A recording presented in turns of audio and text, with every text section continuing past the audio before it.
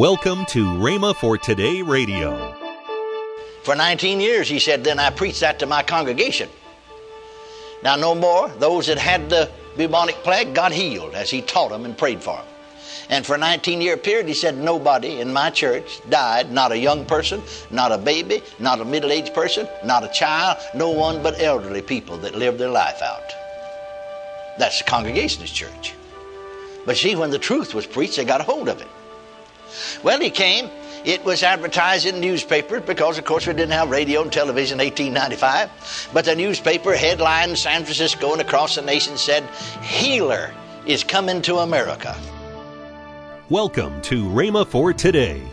In a moment, Kenneth E. Hagin continues his series on Healing Belongs to Us. Also, later in today's program, I'll tell you about this month's special radio offer. Right now, let's join Kenneth E. Hagin for today's message.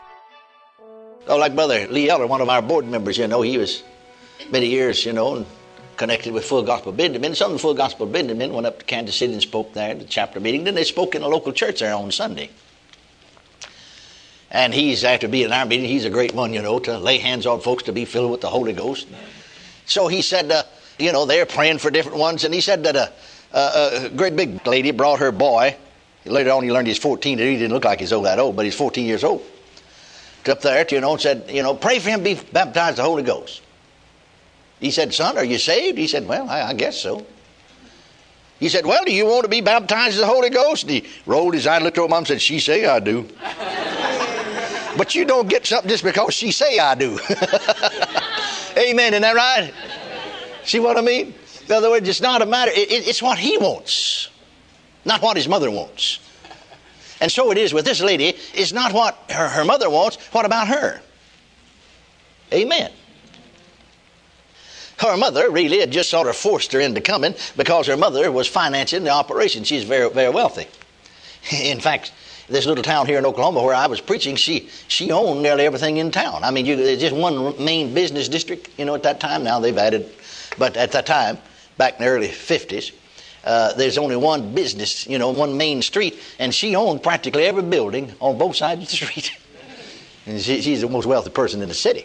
And so she's going to finance this operation. And so actually, you don't, somebody going to loan you several $1,000s and finance an operation, and they come and get you and want you to go for prayer. Well, you're not going to say no, I mean, you just go along and say, well, it's not going to help them do any good anyway, but I'll just go. And so I tried to talk to them. And every time, I just sat down this talk. See, people need to, before they're prayed for, need to be talked to. Well, that's what we talk to them in these services here. Sometimes they need to ask them some questions. And so the mother kept saying, well, I've driven a long ways and I've got to get her back. She just wanted me to hurry up and pray. And I said, well, I don't want to be unkind about it, but if you're in that big a hurry, well, just load her up and take her back. I'm not praying. Well, all right then, she said. But every time I'd ask the daughter a question, the mother would answer it. And so then I finally said, now, I'm talking to her, and I don't want to be mean about it. But if you're not going to let her talk, now I'm not going to pray for her. Just might as well load her up and take her back home.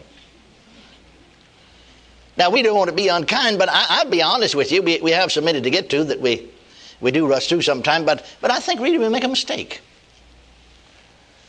I remember when Dr. Dowie, I wasn't alive then, but I read this from his own pen. He wrote it himself. That when he first came to America in 1895, now see, he had received in 1875 down there in Australia. He's pastored the First Congregationalist Church in Sydney, Australia. And the bubonic plague came, and he had buried 40 members of his church. He had 5 more people waiting to be buried. He had other people that were sick with the bubonic plague. There's no cure for it, And so he said, he was sitting in his study. He said, just praying, said, dear God, looks like the whole congregation going to die. Is everybody going to die? Where did this plague come from? Is there any help?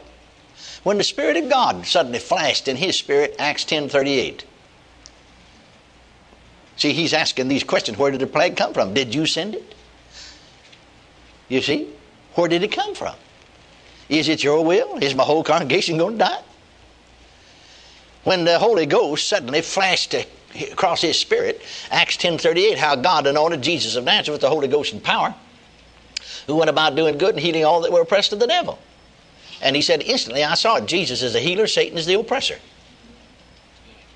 And other scripture then, all through the Bible, from the beginning to the end, began to come to him as the Holy Ghost brought the revelation to him. Lord, he said, help me to preach that to my people. And he said, for 19 years then, see, from 75, 85 to 1894, he was here in 1895. Took him some time, came by ship. For 19 years, he said, then I preached that to my congregation. Now no more, those that had the bubonic plague got healed as he taught them and prayed for them. And for a 19-year period, he said, nobody in my church died, not a young person, not a baby, not a middle-aged person, not a child, no one but elderly people that lived their life out. That's the Congregationalist church. But see, when the truth was preached, they got a hold of it. Well, he came. It was advertised in the newspaper because, of course, we didn't have radio and television in 1895. But the newspaper headline in San Francisco and across the nation said, healer is coming to America. So he got into San Francisco. He had a room reserved in one of the hotels downtown there. And when he got in, actually into his room, the management of the hotel come and said, what can we do? We don't know what to do. People are lined up every way from this hotel, 4 blocks each direction, 4 different directions, 4 blocks standing 2 abreast, trying to get to him. You see, people want healing. You can't blame them. And Dr. Dowie said himself, I said, the manager of the hotel said, what are we going to do? They've got the traffic blocked. Well, he said, I'll see some of them. So just bring them up to the room one by one. Allow them to come in one by one. Dowie said he interviewed and talked to, I think it was 254, never ministered or prayed for a single one of them. Just sent them away just like they came. When he got to a dear old black woman, I think she was the 254th one. And this dear old black woman didn't have any shoes on because her feet and limbs, I guess she had dropsy among other things, were swollen. You see, to where you couldn't get your shoes in. Her feet were bursted open. Her limbs were bursted open. They'd swollen and burst. And she had gunny sacks. We'd call them down in Texas and here in Oklahoma, toe sacks wrapped around her feet. And everywhere she had stepped, she'd leave blood. She came in. She's the 254th one. He never ministered to another one of them, prayed for another one of them. But the 254th, he laid hands on her and she went out. Everybody saw her right perfectly well. Why didn't he minister to the rest of them? They weren't ready. I said they weren't ready. People come for help sometimes, but really, they won't help on their terms. They're not ready to surrender to the Lord. Are you listening? Amen. Like somebody said, here they came, husband and wife came in for counselor, was telling me, Christian counselor, because somebody recommended for counseling on marriage. Well, he began to talk to them, found out they weren't really Christians. They belonged to some church sometime or another, but they didn't know Jesus, weren't interested in getting saved. Well, he said, this is Christian, counseling. See, you can't help people that's not interested with Christian counseling to live for the Lord and not interested in Jesus. They can't be helped. But I'd help you if they can. What's your problem? The wife said, well, I have a boyfriend and he don't like it. Well, you could readily understand why he wouldn't like that. And then as he questioned, he come to find out she'd had 5 more boyfriends before she got to this one. And he don't like it. Now, how are you going to help somebody like that? If they don't want to know Jesus, you might as well just take them by the ear, lead them out of the office, and kick them in the seat of the britches and let them go. Because they're not going to get anything anyhow. Say amen if you can. Amen. Are you listening? Sure, he don't like it. She's got a boyfriend on the side. He went on to say he'd caught her in bed with him 10 times. Now, can you straighten our marriage out? Well, no, nobody can straighten it out. Unless they want it straightened out and they want to live right. They want to get to Jesus. Are you listening to me? Unless he wants to live with that kind of a thing. I don't know what else you'd call her. That's really, I mean, they call it a thing, that's really worse, that's not even being a good human being. That's sort of like a dog, dogs. I better hush before I get to going here. You still out there? Amen. Folks are not always ready for help. They can be helped. They're not always ready for prayer. When you go ahead and pray for them, many times, instead of helping them, you really push them further away from God. We should give people an opportunity to hear the Word of God, to hear the Word of God taught before we pray for them. Then they, in faith, can receive the impartation of God's power. Now, after this woman, this mother, after I said to her, you know, I'm not going to minister to her, but I'm just going to get up and leave, really, and you can take her back home. If you're not going to let her talk. Finally, she said, well, all right then, all right. So we sat down. And I began to, even after we sat down, she began to talk, you know, answer all the questions, so I had to stop her. And then I said to her, to the daughter, do you believe in divine healing? Because I knew she didn't. I knew it in my spirit. On the inside of me.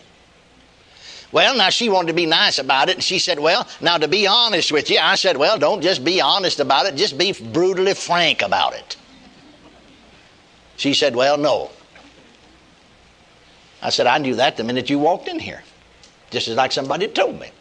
She said, I'll be honest with you. You said just to be brutally frank.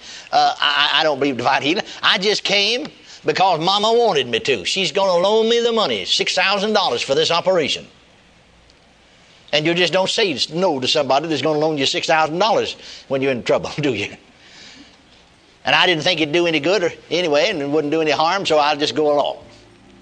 Well, I said, I knew that the minute you walked in here. That's the reason I didn't pray. Now, I want to ask you this question.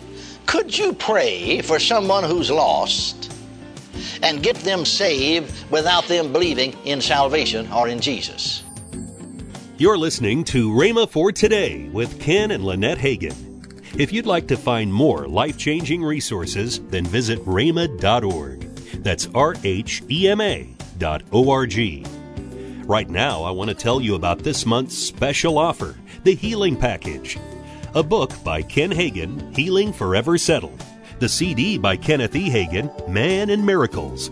And a book by Kenneth E. Hagin, The Healing Anointing. All these great resources for $24.95. That's $6.95 off the regular retail price. Call toll-free 1-888-FAITH-99. 1-888-FAITH-99. You can also connect online at rhema.org. That's RHEMA.org. Or if you prefer to write Kenneth Hagin Ministries, our address is P.O. Box 50126, Tulsa, Oklahoma, 74150. We also love to hear from our listeners, so write in or email us at partnersservice@rhema.org. Become a part of Rhema for Today. Now, let's join Ken and Lynette Hagin. It's not too early to start planning, thinking and planning about Winter Bible Seminar 2015. That's right. February the 15th. One of my favorite times. Yeah, February the 15th through the 20th, right here on the Rhema campus. Mm-hmm. Hey, start planning right now. Make your plans. You can go online to rhema.org and get all the information about hotels and all sorts of stuff is there. Go and find out about it. Before we go, I want to remind you about this month's special offer, the Healing Package. Call 1-888-FAITH-99. Again, that's toll-free, 1-888-FAITH-99 to find out more. You can also connect online at rhema.org. That's RHEMA.org, rhema.org. We'll be looking for you to join us tomorrow with more from Kenneth E. Hagin on Rhema for Today with Ken and Lynette Hagin.